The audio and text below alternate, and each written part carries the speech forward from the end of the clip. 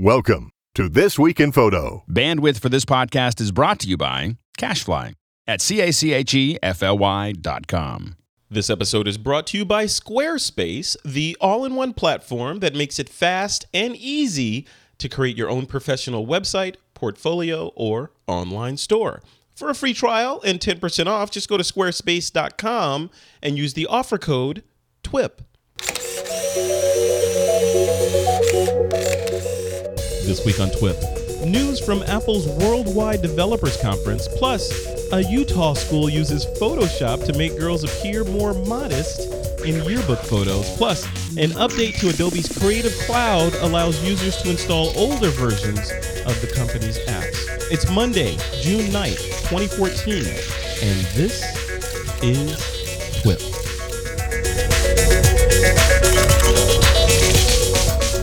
And welcome back to This Week in Photo. I am your host, Frederick Van Johnson. Joining me today on the show to discuss the world of photography and more are wildlife photographer Mr. Juan Pons and wedding and portrait photographer Brian Caparici. Hey guys, how you doing?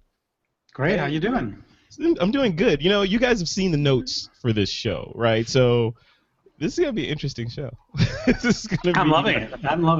Yeah, it's gonna be interesting. Folks that are listening to this on the podcast feed already know what we're gonna be talking about, but folks that are watching us live have no idea, probably, or maybe they do if they've seen the post on. They have no idea what they're about to get into.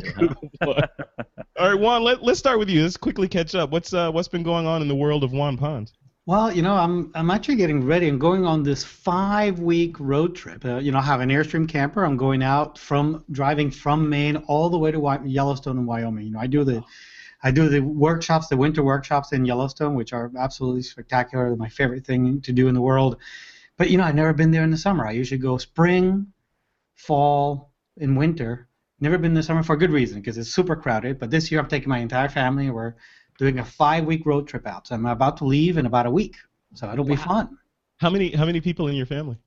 Well, it's kind of being scattered, but we're gonna have the most people is gonna be 7 of us. 7? That must be a big Airstream camper. So we're gonna have 2 campers. So I'm taking off a week early, driving by myself for a week. Then everybody's meeting me there for 2 weeks, and then my son and I are gonna be for an additional 2 weeks, just him and I. Okay. So it'll be kind of the 7 weeks. Yeah, seven. 7 people for 5 weeks would be way too much, I think. Yeah. You'd leave all happy and American Vacation, then you come back and everybody hates each other. You'd never hear from me again if that was the case. Exactly. It's like, Dad got eaten by a bear or something. Yeah, no, he went and ran into the bear. Yes. Yes. Cool. All right, man. Well, welcome back to This Week in Photos. Always a pleasure to have you. Yeah, same here. All right. And Mr. Brian Caparici. Hey, Brian, what's going on in your world, man? Hey, well, here we are up in Niagara. It's wedding season, so we're jumping into all the funness of having weddings every weekend, and finally we have some nice weather. So spring portraits are in full blossom right now, pun intended there. But no, it's been fun. It's been great. Been sort of a week of announcements over here at the studio for us. I've been writing over at sproutingphotographer.com for 3 months now. And just things have been sort of this flurry of amazing news the last little while. So I've got a couple of speaking gigs lined up for some workshops and conventions coming up in the wintertime for Inspire Photo Retreats and Shutterfest in April rather. And I just announced today actually that I'm writing a book for Amherst Media all about mirrorless photography. So awesome! Cool, dude! Congratulations! Yeah, thank you. So it's been a lot of fun, and I've just been cranking out content like crazy and writing like crazy, and been over on Design Aglow's website and DSP and Photography Spark all over the place. So it's been a ton of fun. So I actually had the opportunity a couple weekends ago. I spoke at the Henry's Expo, and I actually followed Colonel Chris Hadfield, which was sort of obviously a huge deal. So that was a lot of fun too. So it's been busy, and we've been having just fun speaking, writing, educating, and shooting when I'm not doing all that. Love it, love it. Well, before we move on, just give us the quick elevator pitch about the Sprouting Photographer. What's the site for, and who's it for? Yeah, cool. Thank you. So, Sprouting Photographer, it's basically our way of giving back in terms of education and knowledge and resources and tools for wedding and portrait and commercial photographers, all about the business of photography, because often the business side is what most photographers struggle with the most. And so we sort of have this mission to give really actionable, how-to, down-to-earth advice to photographers on how to manage the business of being creative. Very cool. Cool, man. Cool. Congratulations and best of Cool. luck with it. Thank you. All right, guys, and just the quick news from me. I'm on a plane again. this week. I've flown more this year than I have in my entire life, and I'm back on a plane. I'm not complaining, by the way. Back on a plane this Friday, heading out to Paris, France, to hang out with Valerie, who's a frequent TWIP co-host, and I'm going to be attending her street photography workshop out there for 10 days. So That's very cool. That sounds like a lot of fun. That's crazy. Bringing my mirrorless gear, gonna hang out and take some pictures of Parisians and drink some wine and eat some baguettes and have fun out there. So it should be fun. That's Cool. awesome. I Very hope cool. Paris is ready for you. I don't think they are. I may not be allowed back in the country after this. All right, guys. Before we jump into the show, I want to thank our sponsor for this episode of TWIP, and that's our good friends over at Squarespace.com. This episode is brought to you by Squarespace, the all-in-one platform that makes it fast and easy to create your own professional website, portfolio, or online store. For a free trial and 10% off, just go to squarespace.com and use the offer code TWIP. And remember, the new Squarespace Metric app for iPhone and iPad allows you to check site stats like page views, unique visitors, and social media follows. And with the blog app, you can make text updates, tap and drag images to change layouts, and monitor comments on the go. You can start a free trial. You don't need a credit card. You can start building your website today. Then, when you decide to sign up for Squarespace, just make sure to use the offer code TWIP, that's TWIP, to get a full 10% off and to show your support for This Week in Photo. And we'd like to thank Squarespace for their support. Squarespace is everything you need to create an exceptional website. All right, guys, so this first story, this is a huge story, and a lot of folks have been waiting on this. So let me just read the blurb that we have in here, and then we can maybe discuss it.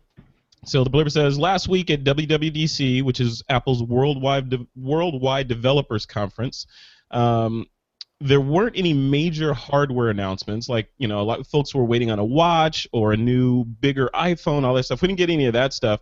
But they announced some interesting things around the next release of OS X named Yosemite, which is kind of in my backyard here. So I'm excited about that. And OS 8, or iOS 8, rather. iOS 8, the next operating system for the iPad and all their iOS devices.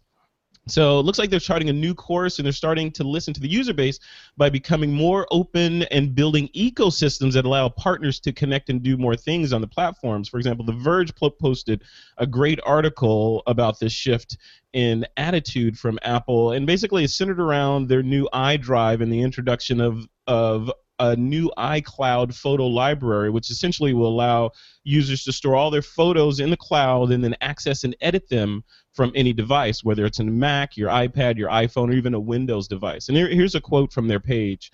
They said, one copy of the image is saved in the iCloud photo library, and regardless of whether you're using the Photos app on your iPad, iPhone, iPod, MacBook, or PC, the edits made on one will almost instantaneously apply across all of the devices, and the same integration goes for curating your collections, moments, and albums. Now, they haven't announced full pricing yet, but they said they're going to give everyone, every member, a free 5 gigs to share across all the devices, and then it'll go up from there. Paid tiers might range from $1 a month to 20 gigs a month, or 20 gigs, $1 a month for 20 gigs, or $5 a month for 200 gigs, but we're not sure on that.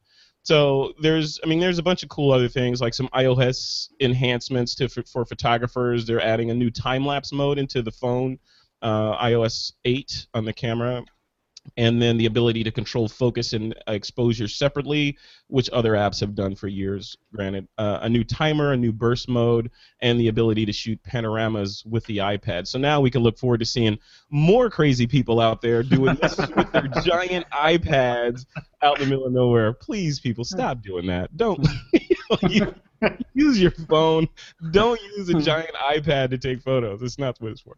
So, Frederick, as a wedding photographer, I've seen that at so many weddings, and I gotta tell you, it's the most awkward thing to see during the ceremony when you've got grandma in the front row with this 11-inch iPad that she's holding up, and it looks ridiculous. Yeah. But to defend the people that do that, I've had people that I've made fun of because they're doing exactly that. I'm like, what are you doing? And they say, well, you know what? The reason is my eyesight's not as good as it used to be. Oh, being able to have this big screen when I'm taking an image makes it that much easier than looking at the little iPhone. You got to have some... I know. Dude, here's my iPad. I mean, you got to have some pretty bad vision to need that big of electronic viewfinder. Maybe you should just be enjoying the event at that point. Yeah, I would agree with that. You're not even going to see the pictures later. I mean, come on. So anyway, guys, this news. So Juan, let's start with you. So looking at this, starting with the the iCloud photo library.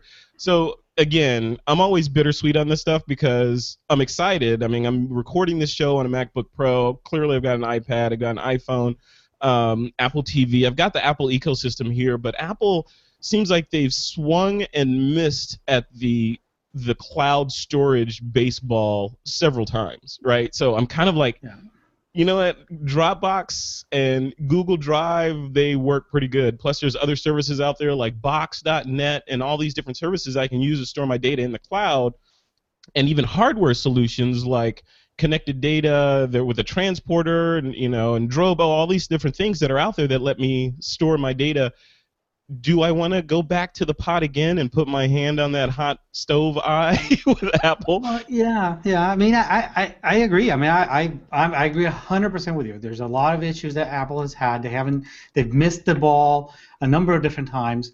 But I still hold hope because if you think about it, right?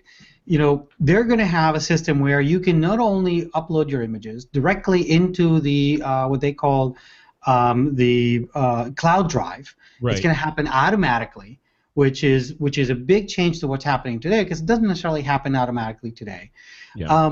And it does it in such a way that's also keeping your images that you may have edited on external programs as well. So, for example, you may be able to edit some of your images with external programs, and those will also be synced to the cloud drive in a non-destructive way. So any edits you have done, it's like Lightroom built into the cloud drive, so that any changes you've done on your iPhone, you can go back to your iPad, look at those, and actually undo those as well. So, which is, I mean, to me, I think it's huge. Right now, as you know, if you're taking images with your iPhone and you want to upload those into Dropbox or share them amongst devices, is a pain in the butt. I mean, it's just not really all that straightforward or easy to do. Yeah. Carousel from Dropbox has changed that a little bit, makes it a little easier, but it's still, you have your pictures on multiple places now. You have multiple copies of these pictures. You have them on your roll on your computer, you have them on iCloud, and then you have them on Dropbox. I'm crossing my fingers, hoping that Apple gets it right this time, because I think this will be really powerful if they do get it right this time. And you're able to do this, with non-destructive edits on the pictures that you take with the iPhone.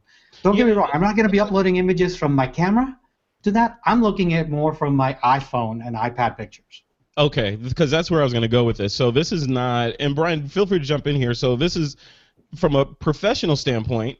Brian, you're shooting weddings and generating all this images, and I'm not sure if you're shooting RAW, but presumably you're shooting RAW. Would this be a solution that you would care about from a professional standpoint, i.e., yeah, I'm going to upload my images up there, and I know I probably can't put my RAWs up there, but the benefits outweigh the gains of having that extreme bit depth that RAW images give me? Or would you just stick up, like Juan is saying, you're just going to put up your JPEGs from your phone and that kind of thing and be done with it?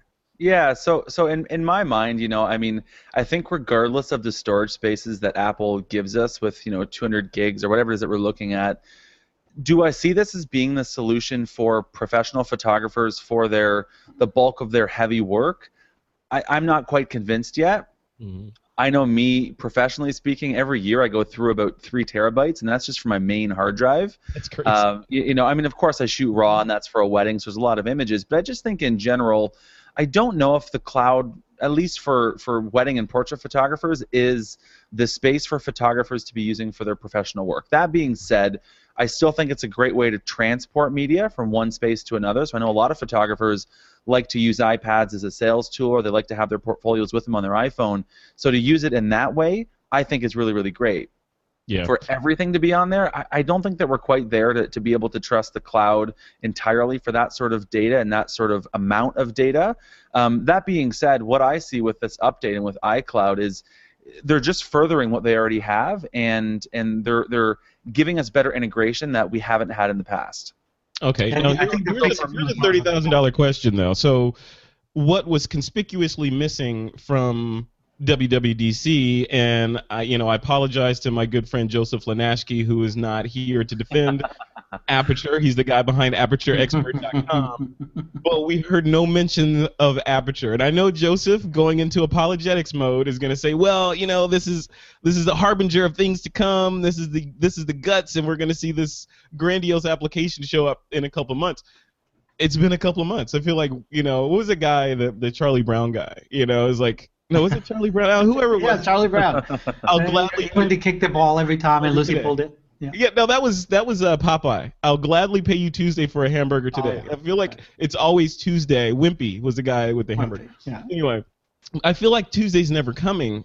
And what do you guys think? So is the promise of this Uber Lightroom killing Aperture program, pro photography program out of Apple just gone and going to be kind of bifurcated into this OS level support for cloud storage across applications and third parties, or will we see this holy grail of applications show up at some point? Yeah, I don't think that Apple is incredibly serious about their professional apps. I mean, they're serious in that they produce them and they improve them over time and whatnot. But as professionals, if you're relying on an app, you want to understand what path, what feature, what the roadmap looks like feature-wise for the applications that you're depending on. And Apple's too close to, or at least has been too close of a company to really rely on that. That's why I never really, I did start using Aperture, but as soon as Lightroom came out, knowing Adobe, that Adobe is a lot more open about what they're working on, accepting feedback from professionals. I can't see myself ever relying, as much as I like Aperture, because I do like it, but I just can't see myself relying on it because Apple is too obscure of a company and is not forthcoming with telling you, giving you a roadmap of what's going on. Yeah, they put a lot of weight on secrecy over there, obviously. I used to work there. I know firsthand what the emphasis on secrecy is. Right. And granted, they get a lot of pop from that. They're famous for keeping the kimono closed until the last minute, and you pop it open and show everything.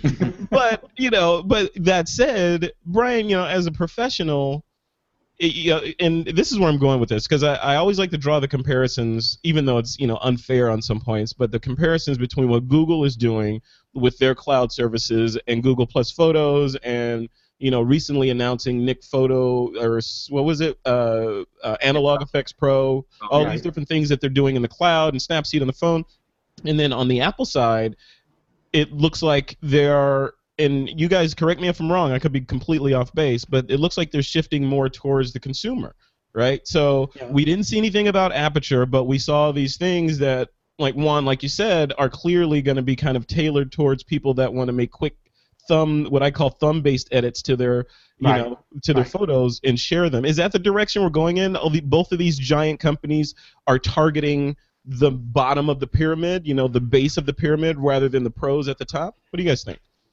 Yeah, well, I think it's the first place that we can look for this kind of example is, when Final Cut Pro X came out.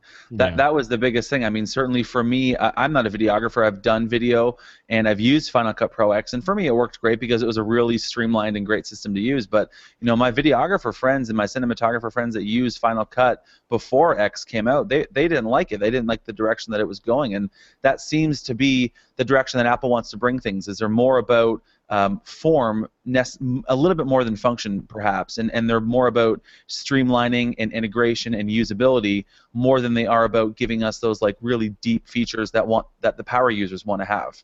Right. So I think with all that, yeah, I don't know if they're necessarily targeting the professional user. That being said, I'm seeing some of these updates with integration with like OS Yosemite and iOS 8, like the ability to take calls on your computer, or just like the little things that they're adapting in there. I mean, photographers all over the place. I know an app that I use religiously is called Alfred, and it's just to be able to launch things and find files quickly. Well, Apple has now adapted basically what is Alfred, but in the new operating system natively. That's amazing. Like they're doing all these things to make our experience on their devices that much more fluid and that much more efficient. Does that mean that it's like giving us power users the tools that we want? Maybe not necessarily, but it's making the workflow a little bit easier in the tools that we do use that they offer us. Yeah, it's finishing little pieces like that. Yeah, what were you going to say, Juan? Ferg, I mean, it's funny you mentioned both Apple and Google, because I see those two companies almost like diametrically opposed in the way they approach these things, right? Mm-hmm. Google sort of develops all these things, half-baked, throws them out there, see what sticks to the wall, and then they take down what doesn't work, and then maybe develop a little bit what works until they lose interest and then move on. Whereas Apple just takes forever, and you wonder if the product's dead. I mean, at this point, I wasn't sure whether the Aperture is dead or alive still. So there are kind of these two diametrically opposed approaches that I don't think work from a professional perspective. Either of those work. Right. You take a little bit here and there that works within your the way you work, but it's not. Neither of those companies are ones that I would rely on. Obviously, except for the OS and OS X and all that stuff. But I wouldn't rely on Aperture, or I wouldn't rely on a product that Google put out either, because again, they make changes to things all the time, and we've talked about this before, even with Google Hangouts. You use it one day, you go to the next, and you're like, what happened? Where are the buttons? Where is all this stuff? Yeah. And you can't, in a professional environment, you can't work in that. So that, to me, that's why Adobe's still kind of the king of the hill from their perspective, because they're really looking at it from the professional. Are they handing the reins of the pro market over to Adobe, since they're clearly drawing a line in the sand and saying, hey, we're going to tackle the consumer market, that's where the money is. Adobe, most pros love Adobe, may not like their subscription, business model, but, we love the products and we use the products on a daily basis. Is this an opportunity, a window for them to say, okay, this is what we're doing. They're taking that market. We're going to take this market. Well, it clearly was, because a lot of people moved over to Premiere from Final Cut Pro. I'm one of the holdouts. I'm using Final Cut X. I still do quite a bit of video editing. I still love Final Cut X. But I think they've handed a bunch of people over to Adobe. At least Apple has, for sure. Yeah. Brian, what do you think? You think it's clear sailing for Adobe? Totally. I think that's spot on, Frederick. It's Apple is hitting mainstream everyday use for the average consumer, and then at the same time, I think they're making things a little bit better for us professionals. But I think when it comes time to using, like I said, those sort of power tools where we need to be in and out, have all the controls at our fingertips at every point, and we want to be able to customize things, I still think Adobe's king in that space. You can't beat Photoshop, you can't beat Lightroom. Certainly there's folks that love Aperture and then they swear by it. But certainly the touch and go of it isn't going to work for in my opinion, most professionals. So I think it's like Aperture a couple years ago. I feel like I'm the king of the analogies, right? So I feel like Aperture was wounded and got wheeled into ICU, right? And this was like a couple years ago, and the doors have been closed at ICU. This is like years. So what would you think if you're like, what? That body has been in there for several years, so it's going to come out with a gender change, I think, Frederick. Exactly, something. But yeah, gender change, whatever. But come out, and let us know what's happening there. Right. Yeah, because pros generally can't live like that, right? I mean, No. Like while you're saying there's a roadmap, you don't need to know. I don't need to know the roadmap. I don't need to know that next year and the year after and the year after this is what the software is going to evolve into. I just need to know it's going to be around. So that if I build a structure and a workflow based on your software, I'm not going to show up 2 weeks from now and have to redo everything in the middle of some big job or something, right?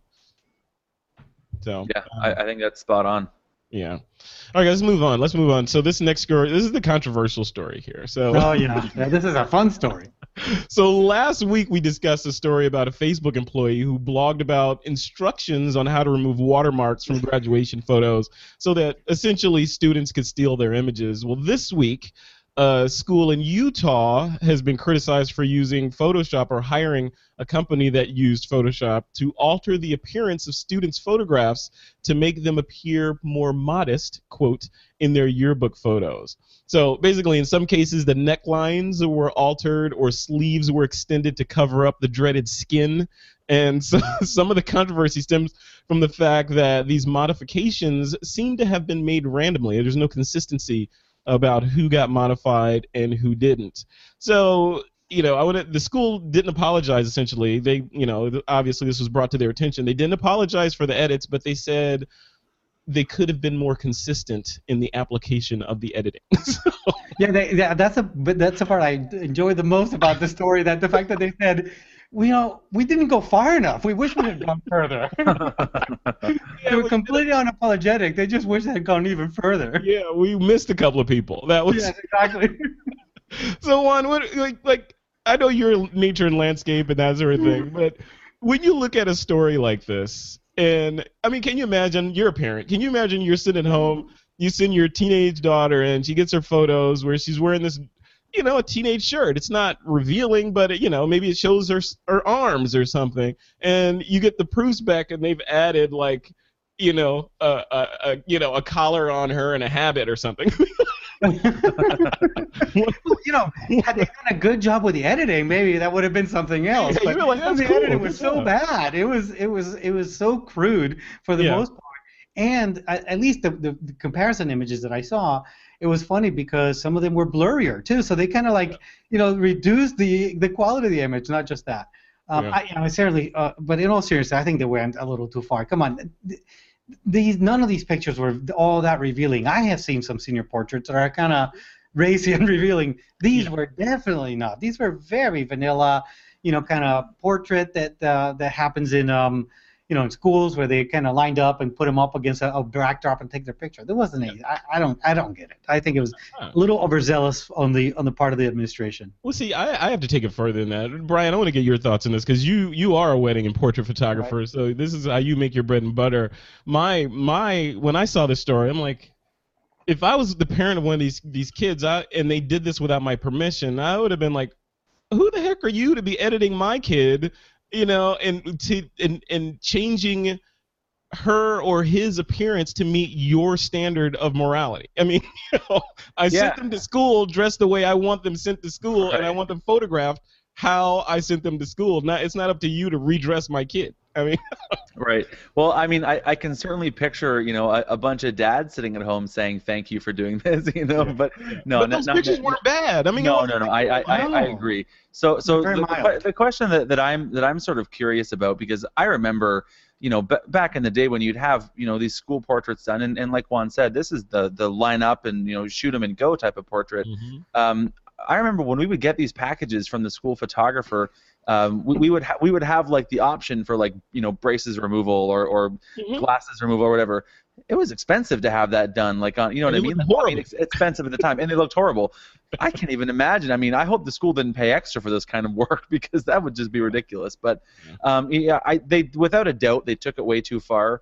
I leave myself wondering if they had done it consistently to every single student.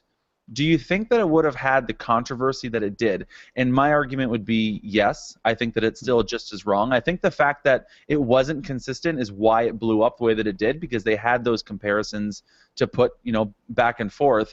But I think because they had those comparisons, it made it that much more obvious the ridiculous retouching that they did. And so, yeah, I think without a doubt they went too far. I think that this is just a case of, I mean, I don't know the setup in the school or the photographer or the retouching company that did it, but in my mind, this is a case of getting too big too quick, because it's clear that, the retouching company wasn't talking the same language with each other. There was obviously many retouchers that did it all at the same time. Yeah. Because if you're the one person, like if you, Frederick, are in charge of doing the retouching, and you saw the same outfit 2 times, like you wouldn't in your right mind retouch one and not the other if you were given these standards to retouch to. So obviously there was a huge lack of communication. Obviously this is a huge block in the way that it should have been done, but even within that, there is obviously a huge block in communication from one retoucher or one part of the company to the other. So I think it's wrong on so many levels. My block, you see, you guys are taking more of a, I don't know, a light approach to it. My block, I'm nuclear, especially when it comes to like my family or something. Like if there was a parental consent form that had a checkbox on it that said, would you like us to retouch at our discretion your child's image to make them appear less whatever, and I checked it and then signed the thing, then I would have been okay, all right. I checked it, so whatever. But for someone to go ahead and just take your image and alter it, I mean, I know people that, on Facebook, people will just go grab their shot off of Facebook and retouch it and then repost it, like they're supposed to like the final shot. I mean, like it's almost tantamount to that kind of thing. Like, don't edit things without permission. It's like imagine it's got like a digital circumcision. Somebody digitally circumcised without your permission.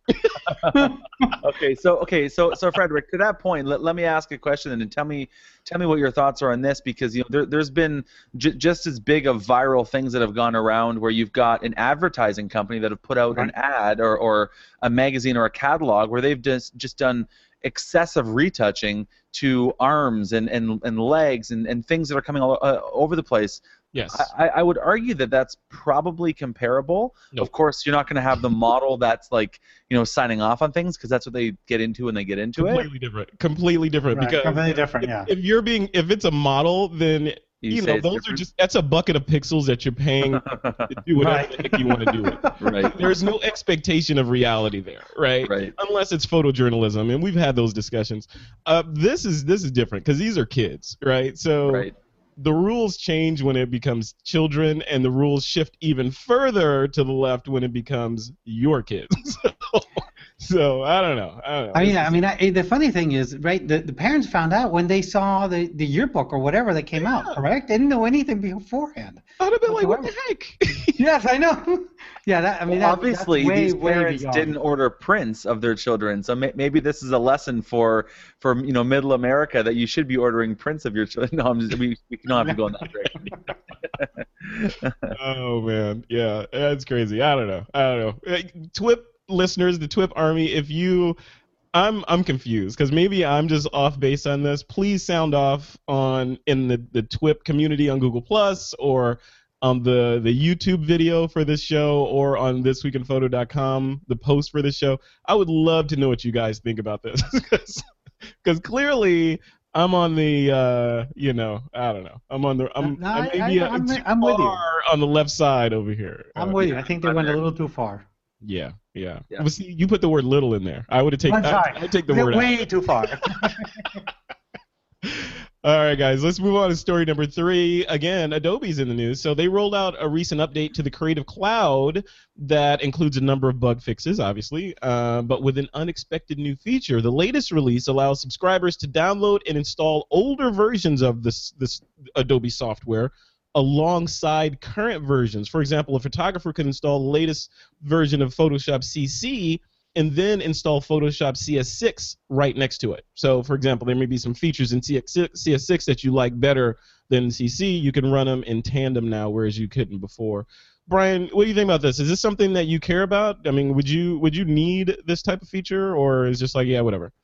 For me, I'm a tech guy. I love the latest and greatest, and so I just want to keep adapting whatever keeps coming out, and I think Adobe's on a good roll for what they're doing there. But I certainly see use cases for this kind of backwards compatibility. A couple things that quickly jump up in my head. I know for me, when I've worked with designers on doing material, or when I've worked with folks that are doing some Illustrator work for me, there's always this kind of like iffy backwards compatibility issues where if I have CC but the designer was working in CS6, I've had issues where everything doesn't sync the same way. Right. So I think in that case it would be good to have that kind of compatibility if you need it. I think the other use case would be if you're a photographer that's maybe designing actions for other photographers, or you're developing scripts in Photoshop, or you have software that you've done in one of these suites and you want to test it and make sure that it works with all other versions of the software, or maybe make different variations if you take advantage of the latest feature in CC, but you also want to offer that software, that action to someone that uses CS5, then you could at least build it in CS5, test it in CS5, and know that it's working properly. So I think that there's use cases for it. I don't think it's going to be something that's adopted by the majority of their users, but I think certainly there's a good use case for it there. Yeah, I agree with you. I think, in fact, I would push it further into, I think all apps should allow that level of tandem real estate for the previous version of the app and the current version of the app until you get used to it and you feel okay deleting the previous version. Like, for example, I downloaded, because we're making some significant changes to This Week in Photo and a bunch of things that we're doing with a bunch of other shows that we're launching. So I was downloading software to kind of get ready for this stuff and experiment. And I went to, Ambrosia software. Sorry for calling you out, Ambrosia.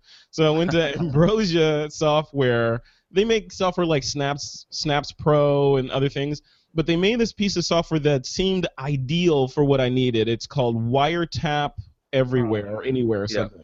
Yeah, you guys heard of it. So essentially it allows you to create like a virtual input-output box. Like, take the output from Safari or Chrome and route it into this app, and then take that output and route it over here, and so you could end up with like a mix that then you could record, i.e. for podcasting.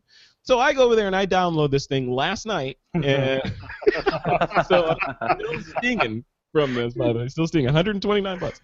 So I downloaded this thing last night, and the page looked great. I watched all their videos on the page. I'm like, perfect. This is exactly what I need. I download the thing, and I run it, and boom, all these errors start showing up. So I'm like, what the heck? So I go, obviously, what's the next step? Go to their support area and look and see what the issue is. And it's not compatible with Mavericks, right? Mm-hmm. So, and it didn't say that on the page. When I downloaded it, it didn't say that. So I'm like, first of all, why would you not say that and not be compatible with the latest version of the operating system and not put it plainly in my face that your software is not compatible? And then B, if the previous version, like it said on the site, was compatible with like something else, why not put that there? So I don't know. It's just, why not give us both options going forward? Juan, what do you think? Well, no, I mean, I agree with Brian and with you also, because you're like, I agree with Brian, but not you. I've used that software before, and it's great, but it's complicated and messes things up all the time. Mm-hmm. But no, I mean, there are certain situations where people do need to run previous versions. I've run into that with Photoshop, with scripts in Photoshop, actions and scripts in Photoshop, where it actually would have been nice to do that. I mean, I don't do that very often, but like Brian said, I have friends who are designers, and in design, they have, one version of InDesign, treats things just a nudge differently than the latest version. Yeah. And, if you're working on a large document and you all of a sudden were upgraded because, you were excited the new version's out, you got to play it out, you got to see what new features are, and then all of a sudden this 600-page book that you're working on is all messed up. Right. Yeah. You're about to jump out the window on from the 7th floor because this thing is due in a couple of days. Being able to install that previous version is very useful. And the same thing, like I said, I used to use I forget which script it is. I used to use an action or script in Photoshop that I relied on quite a bit. Didn't use it for a while. Then I needed it for something else, and it didn't run anymore. Would have been nice to have been able to run a previous version of that. I haven't tried that yet. As you alluded to earlier, we have a love-hate relationship with this Creative Cloud thing. Right. I mean, I think it's a great deal. $9.99 for the photography program. I mean, I think it's a fantastic deal. Yeah. But just today, it seemed that Creative Cloud was down, and I couldn't go in and update. It was like I couldn't log in, so all of a sudden I'm like kind of hampered. I couldn't launch Lightroom because it was complaining, and it's like, what's going on? Yeah. You guys think we're, as creatives, and maybe we're like a particular, offshoot of normal people. Oh, there's no question about that. I would definitely agree with Yeah, of course. Yeah, we're completely weird. But from the standpoint of, like, if I look at like some of the Photoshop or photographers that I talked to over the years, has been hundreds, right? A lot of people, they never upgrade. They upgrade very sporadically, and it's all about the art. It's like, oh, I have no idea what the latest version of Photoshop. I'm still on Photoshop CS3 or on Photoshop 3. It wasn't even CS back then. Right. I'm on 3, and Well, it works like fine. 1997. I use these 7 tools all the time, and I'm making this crazy work. I got 15 gallery shows this month. So like, I feel on the one hand, because again, it's always A and B, right? On the one hand, those folks are doing it, right? They're the artists. They found the paintbrush that works for them, the specific kind of camel hair, and they're making art. They're happy with it. They're oblivious to all of the changes until they actually need them. On the other hand, I'm a geek, so all these cool software things come out, like content-aware scaling and all this stuff. I'm like, okay, I got to find a use for that feature instead of okay, I need to use that feature because it solves this issue. It becomes okay, when can I use that feature because it's so cool. Do you guys feel that? I mean, is it like an A and B? Like, there's some people that just don't give a crap about all these updates, and other people are just like, give me the next update because I need this new widget. What do you think? Juan, you can go first. Okay. I was going to wait to see who was going to go first. Yeah, I think we are definitely a kind of a breed apart in that we do like to try the new features and be up to the latest version. I mean, I hear there's a new update for Lightroom, I go right away and download it. But part of that is because of what I do. I mean, I do a lot of teaching and I do a lot of mentoring and things of that nature. I need to be kind of up to date as to what's happening. Mm-hmm. But you're right. There's so many people that I run into that, people that I do consulting for, I do mentoring for, or teaching. I look at the computers and there's that little icon up there with like a 37 next to how many updates they need to do into the software. And how is that even running still? Yes, that would drive me crazy. Yeah.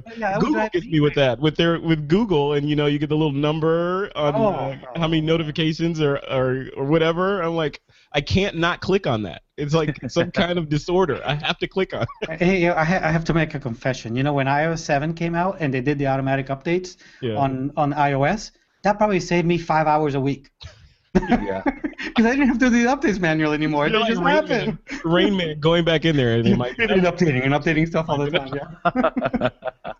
I hated to see that little bubble telling me how many updates I needed to do. I know. Do not. Yeah, digital neuroses is crazy. Brian, do you have digital neuroses too, Brian? Yeah. Oh man, I'm Frederick, I'm exactly like you. Like, as soon as I see some little trickle of a potential update, I'm looking for a beta somewhere online because I want to get my hands on that sucker. So yeah, I'm the same way. But honestly, do I see this split? I'm not sure. I mean, I deal with a lot of wedding and portrait photographers. That's my space, and I've found that space seems to be a bit more in the early adopter space, in the sense that as soon as something does come out and there's a new feature or whatever it is, we kind of want to get our hands on it. We want to be playing with it because we're using these things day in, day out. At the same time, I've seen a lot of photographers, like when Lightroom releases a big update, I think the last one, whatever, from 4 to 5, I think they released it in the middle of wedding season, and I know a lot of wedding photographers that didn't adapt it until after wedding season because they don't want to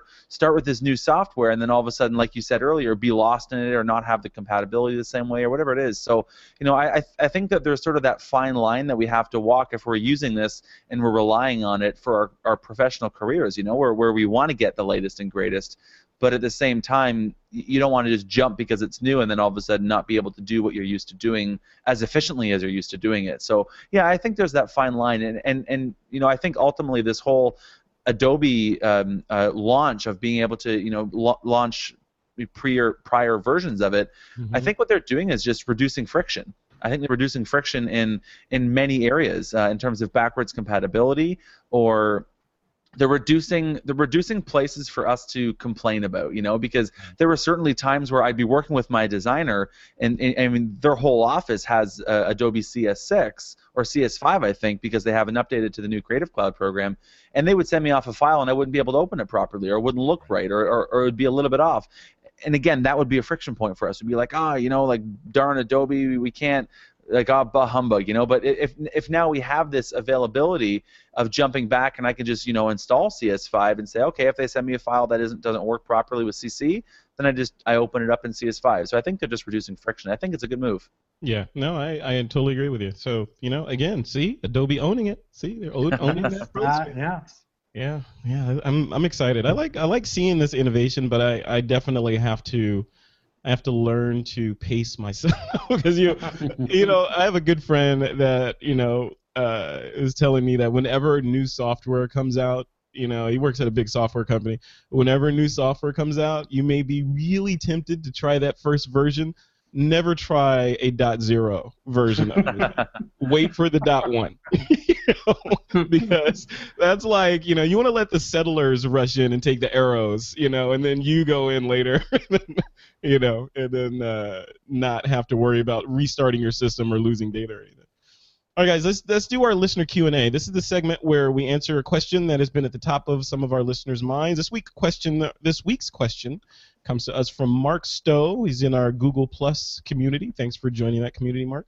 He says, I keep my photos on an external drive, and I use Aperture. Oh, you're the one. He's the one. The one.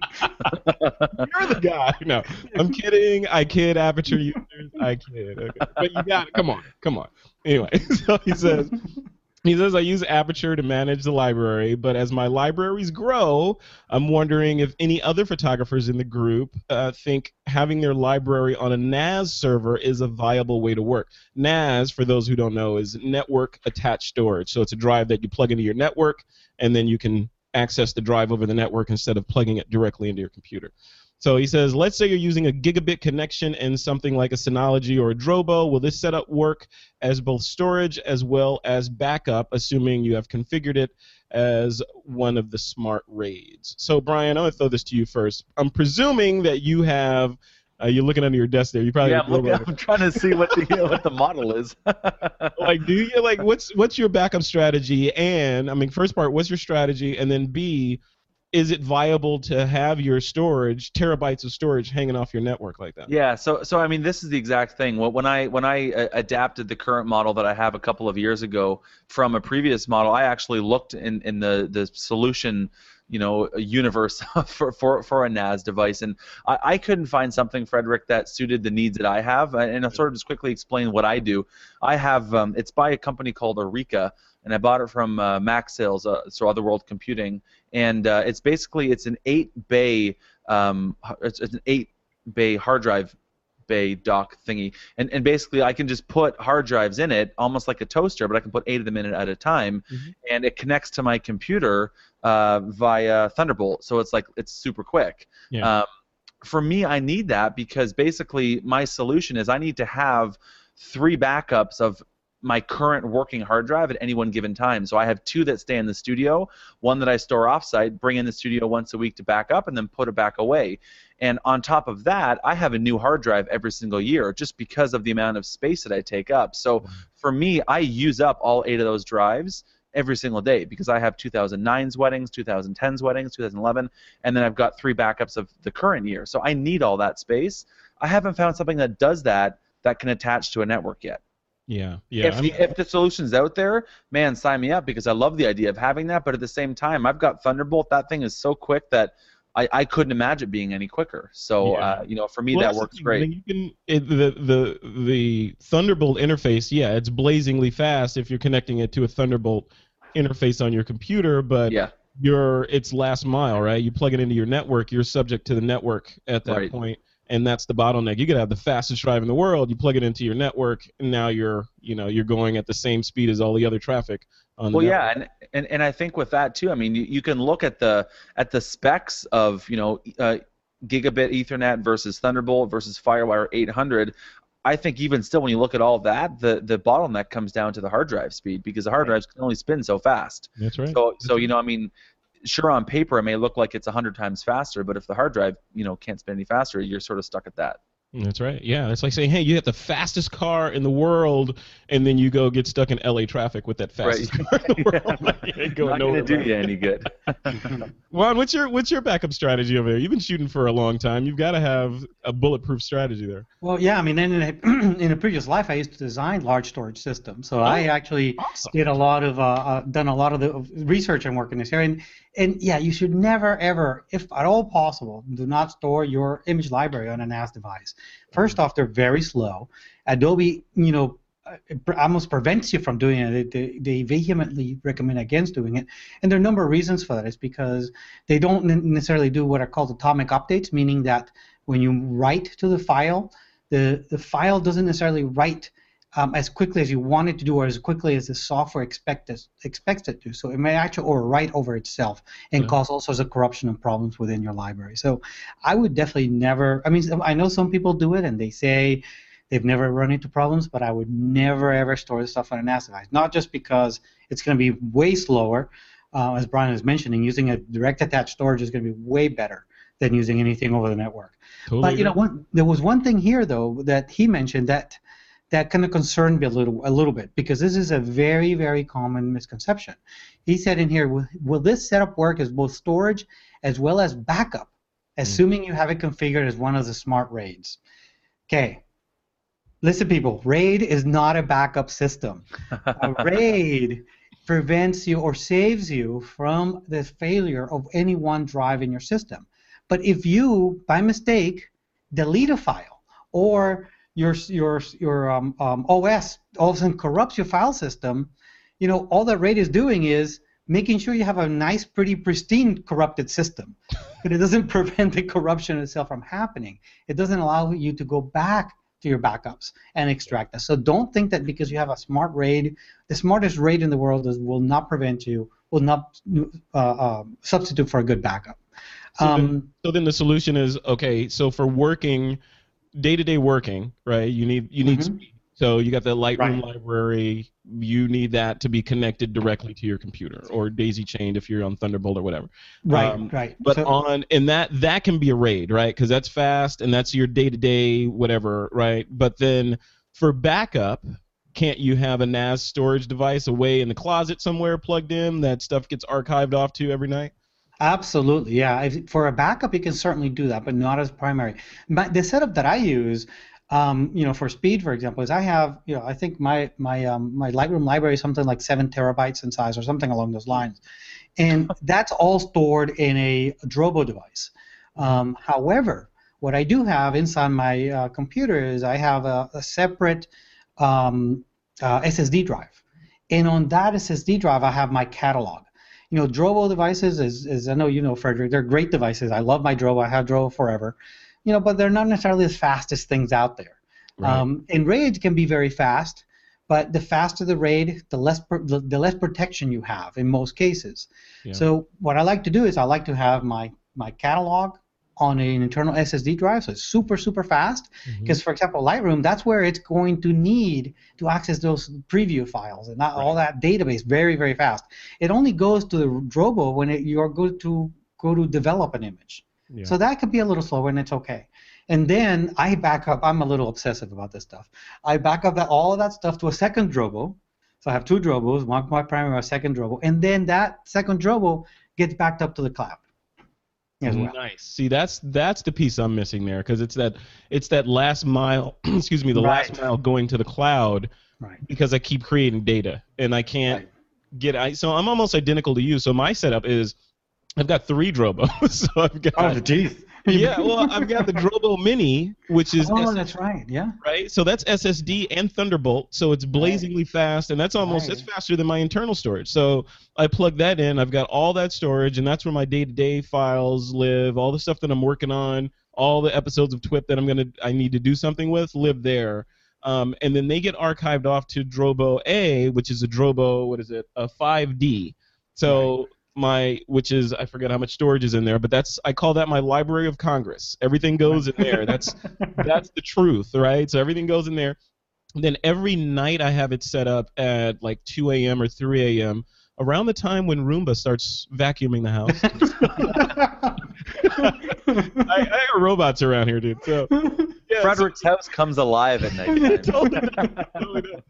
And so around that time, what is it? Super Duper kicks in and runs its little job and takes the deltas or whatever changed on the Drobo 5D and mirrors them over to an older Drobo 5S, and then that's it. So I'm screwed if something happens. So I got redundancy in my office right here, but I'm screwed if something happens to my house or you know, because I have some data in the cloud on Google Drive and Dropbox, but not my entire libraries. Right. So that's where I need to go. I need to figure out how to get this massive amount of data up there so that it can be just pushing deltas up. Yeah, I mean, unfortunately, the cloud backups are not something that most people can do yet because our upload speeds are not fast enough. So I used to do what Brian used to do. I'm always using the network. I can't. Yeah, right. I mean, I used to do what Brian does. I used to take a drive every week or so and image to it and store it off-site. But now I've actually moved everything to the cloud, and I think I got like 5 terabytes up there in the cloud now. It's taken a long time to upload that amount of data, but my computer's backing up all of the time. It never stops backing up to the cloud because I'm producing more than I'm able to upload at any point in time. So it's always backing up, except like when I'm doing TWIP, I pause it to make sure the bandwidth is good. Yeah. See, that's the thing here. Clearly I'm in a connected house, right? So, like, there's not a whole lot of window of time when the network is not being used and not maybe even being saturated, Right. Because, there's Netflix and there's this, what is it, Orange is the New Black is out now, so everybody's watching that, and then Game of Thrones, all this stuff is happening. Granted, that's download, but still, it's network traffic. So there's not a whole lot of time or window of opportunity to go in there and say, okay, it would be uploading like a megabyte a night. And I've done a lot of work with looking at all the different online cloud backup systems. They're not all the same. So maybe that's a topic for another TWIP at some other time. We can talk about, the cloud backup systems. What's good and what's bad about some of them, and what makes the most sense for a lot of people. Because there's some stuff out there that's really innovative, very cool to use, very easy to use. Especially because a lot of people, the big problem is seeding their backups. Right? Is that first backup that you do, which is going to be humongous. Right. And if you're trying to do that over the network, that's going to take 5 years. By that time you're not going to care about those pictures anyways.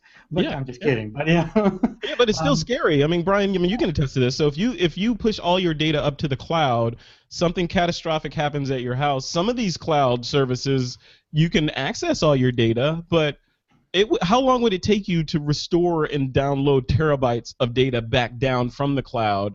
Again, saturating your network again while you're trying to get this data down. I know some of them you allow you to pay a fee and they'll send you a drive, but still, I mean, it feels like an area that could use some, I don't know, some Apple or something. I mean, Frederick would use Apple. That would certainly be that's their next move. But for me, if I look back at the last 9 years of what my wedding and portrait work.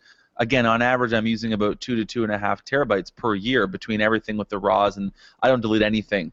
So, I mean, if I were to look at that, I mean, there's no way that I could store that kind of data, at least especially here in Canada, because we don't have the unlimited uploads and all that you guys have down there. So for me, that's not even an option. And for me, for the sake of $150 for a new 3 terabyte drive every year, or 3 terabyte drives, that's nothing. So I mean, I love this Eureka storage device that I have because they all, like, I have it set in JBOD mode, so all 8 drives act as 8 different drives on my computer.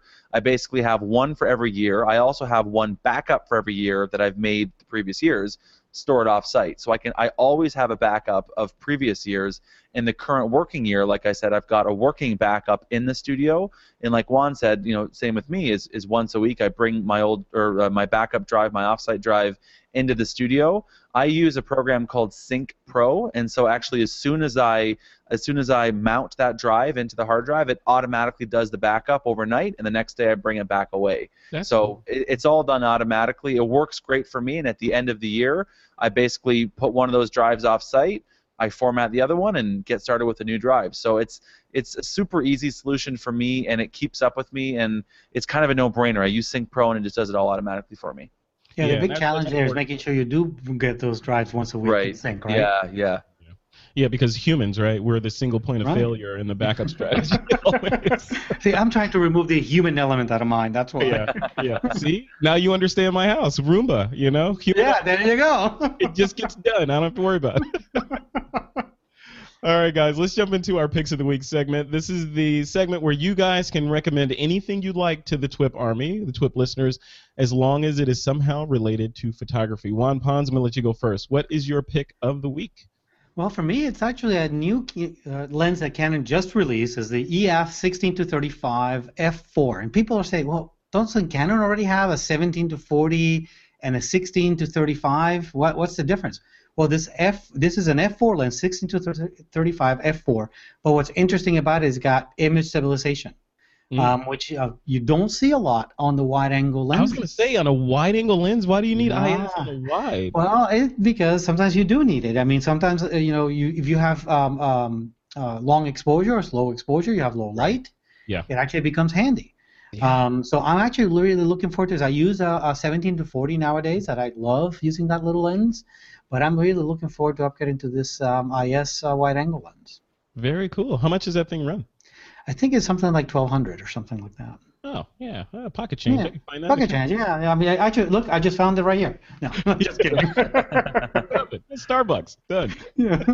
Cool. So that's the Canon EF 16-35 f4L IS US. That's a lot of letters. Yeah. USM lens. Wow. Okay. Cool. Awesome.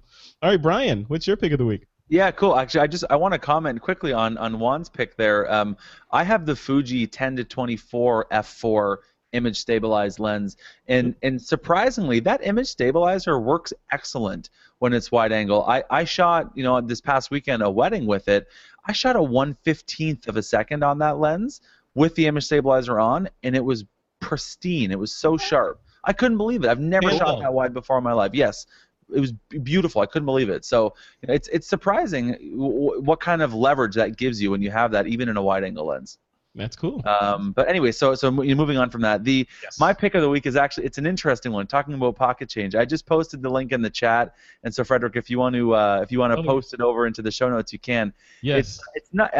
It's photography related, but it's not a camera equipment. So it's actually the Elevate 2 Adjusta Desk by Anthro Technology Furniture, and basically what it is it's a convertible standing and sitting desk. Unfortunately, I'm not sitting at it yet because I've ordered it, but it hasn't come in yet.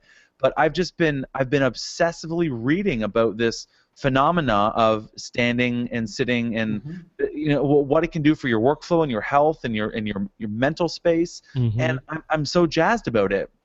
So I've ordered it. The company is amazing. I researched this thing, to death about all the different options and everything, and I've gone back and forth. And I love what this Anthro has to offer in terms of features and benefits, and how you can use it, and how adjustable it is, and how it can work with you. And I'm so excited to get into using it, because I find often I'm sitting behind my desk for 8 hours a day, and even though I've got this beautiful Herman Miller chair that both Juan and I have, it's my legs still fall asleep, and I still get into this place of being sedentary, and I'm not moving for 8 hours. And so having this flexibility to stand up, and the desk, basically it's electronic, you press a button and it goes up with you, and it brings your monitor and your cables and everything with it. So it's super cool. So it converts. It's a hybrid.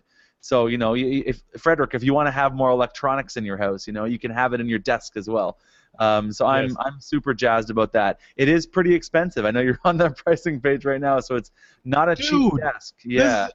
$2,000. Yeah, so it's not cheap, but it's the exact same idea as the Herman Miller chair. The Herman Miller chair is $1,200 or $1,500, but for professionals that are like working 8 hours a day, 40 hours a week at their desk, that's the biggest piece of furniture that you're going to be using. I mean, I use my desk more than I use my computer, for crying out loud, because often I'm sitting here and I'm writing. So we spend that kind of money on computers and hard drives and technology like that. Am I convincing myself in my head and justifying the purchase? Absolutely. Yes. Is my wife watching the show? Conversation you had with your wife, man. My wife might be watching right now, so that's sort of my that's my justification for it. But I'll tell you, I've looked at these, and these look awesome, expensive, but awesome. But I tell you, the way that my desk is configured, it's a sitting desk. Right. But I have a standing desk on the other side of the room. If I actually want to stand up, I can bring the laptop over there. Cool. But both of these desks are IKEA desks. I'm not ashamed of that. Right. Hey, mine is an IKEA desk too. And it's the reason for it, because I've drilled a hole in this desk to mount my mic into it. So and I would feel really bad drilling a hole into this beautiful $1,800, $2,000. Well, you see, Frederick, so I've got one of these. I've got this fancy mic here too, or this mic clamp and all these things here. I've got the C-clamp version of it, so it clamps on really nicely and just goes on like that. But the justification for me, certainly, I've thought about having a separate desk that I could just move my laptop back and forth to and from.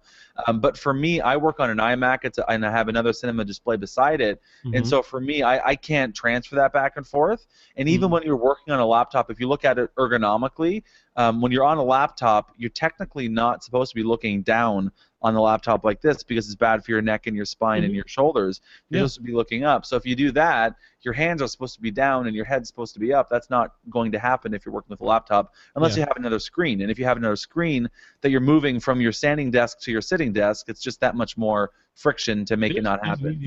There's an easy fix for that eye line thing. Just slump in your chair. Just slump down. Change the eye line. It's easy. My physiotherapist is not going to like that you just suggested that to me. No, in all seriousness, my setup. You guys should take photos of your workstations and send them to me so I can put them. I have photos. I'll send them over. Yeah, send them over. I would love to put them in the blog post. But I have a cinema display here to my right, and sitting in front of me over here on this side to the left of the cinema display is a 15-inch MacBook Pro but it's on one of those elevated MacBook stands. So it's elevated.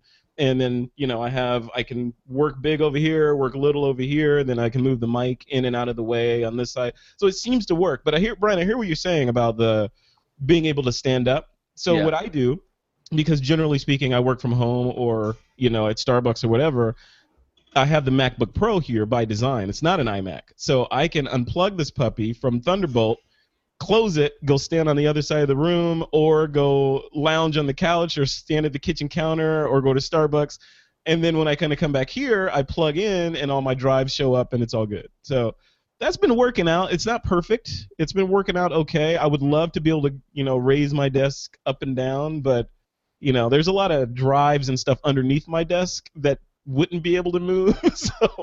Okay, so I have a suggestion, and I want to share this, and I actually had this discussion this week with another photographer, and when I told him about this, he was blown away. So I love everything you're saying. Let me explain. I have a laptop as well, and one of the things that I love about having a stationary computer, and so it's an iMac with all my hard drives hooked up, and a lot of people don't know about this feature of iCloud. If you log in to iCloud on your main computer, and you're logged in to iCloud on your laptop, even if you're at that Starbucks, you can actually access all of your hard drives through iCloud from your computer at Starbucks. And so that's why I love having a computer sitting at home or in my studio that's always connected to my hard drives, because that way I can always connect to my hard drives no matter where I am on that laptop. So that's kind of a cool feature. And all you have to do, it works automatically, have iCloud hooked up on your computer at home and have iCloud hooked up on your laptop, and you can just seamlessly dial right in as if it's sitting beside you. Yeah, there's so many changes. Everything keeps changing. Software. There's hardware, Apple making things easier for us. I was born too early. Clearly, I need to have been born like 20 or 30 years later, so that I could, everything would be worked out by the world would be at a .1 release instead of .0, and it would all be cool. All right, guys, let's move on. Geez, where are we? Oh, Frederick, what's your pick of the week? I have a pick of the week too, don't I? Right. Yes. What's your pick of the week? My pick of the week is cool. So, I mean, not that you're. What do you mean, ours wasn't? Is that what you're trying to say? Dan, I just recommended a $2,000 electronic desk. It doesn't get cooler than that. What else does he want? Mine. Okay, let me rephrase that. Mine is attainable. It's attainable. Okay. Because we ain't all rich. Not that you're rich, Brian, but you said at the beginning of the show that you're doing talks and all this stuff, so you're doing okay over there. So mine is called Nova Flash. It's from our good friends. Hello, Amit Gupta, my good friend that runs Photo Jojo. It's from Photo Jojo, and it is the first. They bill themselves as the first wireless flash for your iPhone. So it's like a little tiny light panel. Let me bring this thing up here if I can. So it's a little tiny light panel that you put batteries in, presumably, or charge it up or whatever, and then it will sync. With your iPhone. Let me show you guys what it looks like. And folks that are listening to this, you have to watch the video to see this because it's pretty dang cool. Let me find that. Here it is. Boom. There it is. Look at that. So it's a pocketable iPhone flash or wireless pocketable flash, and it's like 3/4 the size of the iPhone, and it's just a little flash that you can hold up, and it syncs with the flash on the phone. It's not continuous light. It's actually a flash, which is kind of dang cool, especially if you're doing all this iPhone photography type stuff that a lot of people are doing. It triggers whenever you touch the screen on the iOS device. So that it's cool, but the negative part of this thing is it's a little tiny thing, and they're asking $60 for it. So it's slightly less than Brian's desk and Juan's lens, but $60. If you're doing a lot of iPhone photography, then this might make sense. So I figured you could probably buy 50 of these or one electronic desk. Yeah. Okay, Brian, I'll give you some more. You could buy 200 of them, or buy one. Desk. Brian, ammo for your wife is just think, honey, when I get to be 60, the doctor bills that we'll save from chiropractic, my back will be in pristine condition by the time I get ready. There you go. Well, and to defend Brian a little bit more, you think about it, he probably uses this desk way more than his camera, right? Yep. You're right. That's true. Yeah, because you're doing business. You're the marketing dude. So you're doing business and Lightroom and backing up everything. So, yeah, it makes sense. So Brian's wife, don't give him any crap for buying that really expensive desk. You guys did not need to go to Hawaii this year. Come on. Brian, I'll send you my address later so you can send me that check. Yeah, that sounds good. Thank you. Appreciate that. I'm gonna show this part of the show to my wife. Tell your wife the lava flows in Hawaii are overrated. You don't need. That's right. We have screensavers, honey, and I can actually bring the screensavers up to eye level now, so it's perfect. That's all that we need. Incurable romantic, Brian Caparucci. All right, guys, we are at the end of another fantastic episode of This Week in Photo. I'd like to thank our friends over at Squarespace for their support. Juan Pons, where can the TWIP audience go to keep up with your antics? Well, definitely the best place is my website, and that's juanpons.org. That's JUANPONS.org. Awesome. Cool. And thanks for coming on, man. I appreciate it. Always fun. All right, Brian Caparucci, what about you? Where can folks go to keep up with what you've got going on? Cool, yeah, thanks, Frederick. Just head on over to sproutingphotographer.com, and that's my home base for everything education for photographers. I've got articles over there, all kinds of calculators for photographers that want to figure out how to price their photography, and all those kinds of fun business-related techniques and resources and ideas. So sproutingphotographer.com. Wonderful, awesome. Thanks for coming on, man. I appreciate it. It's always a pleasure to have you on. You're the level-headed one of the group. The level-headed one. I love how you were very serious about convincing us that $2,000 desk was. Oh man! I really need it, and here's why. That's an argument I'm making for an Xbox, by the way. I want an Xbox One. It's good for my eyesight. The Kinect means I don't have to get up and wear out my joints. It's awesome. Well, and you think, because Frederick, if you're personally satisfied and fulfilled with this beautiful machine that you can just relax at the end of a long day, you'll be that much better the next day, and you can actually make more money because you're going to be more efficient because you're personally fulfilled. So nice. I think it'd be a great investment for you. You hear the marketer in him? Yeah. Either that or motivational speaker. No, you're the NLP, the neuro linguistic programming, the emphasis on the make more money. See, that's what it's all about. Make more money. Xbox equals more money is what it all comes down to. So I say go for it. I love it. You know what? $800 is a small price to pay. Cool.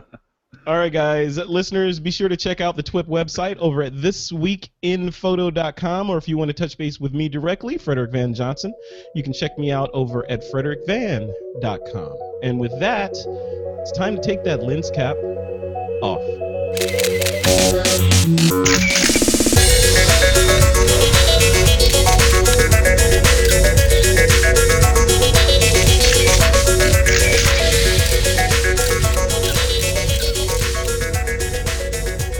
This Week in Photo is a PixelCore.tv production, produced by Suzanne Llewellyn, with technical producers John Riley and Alutha Jamakar.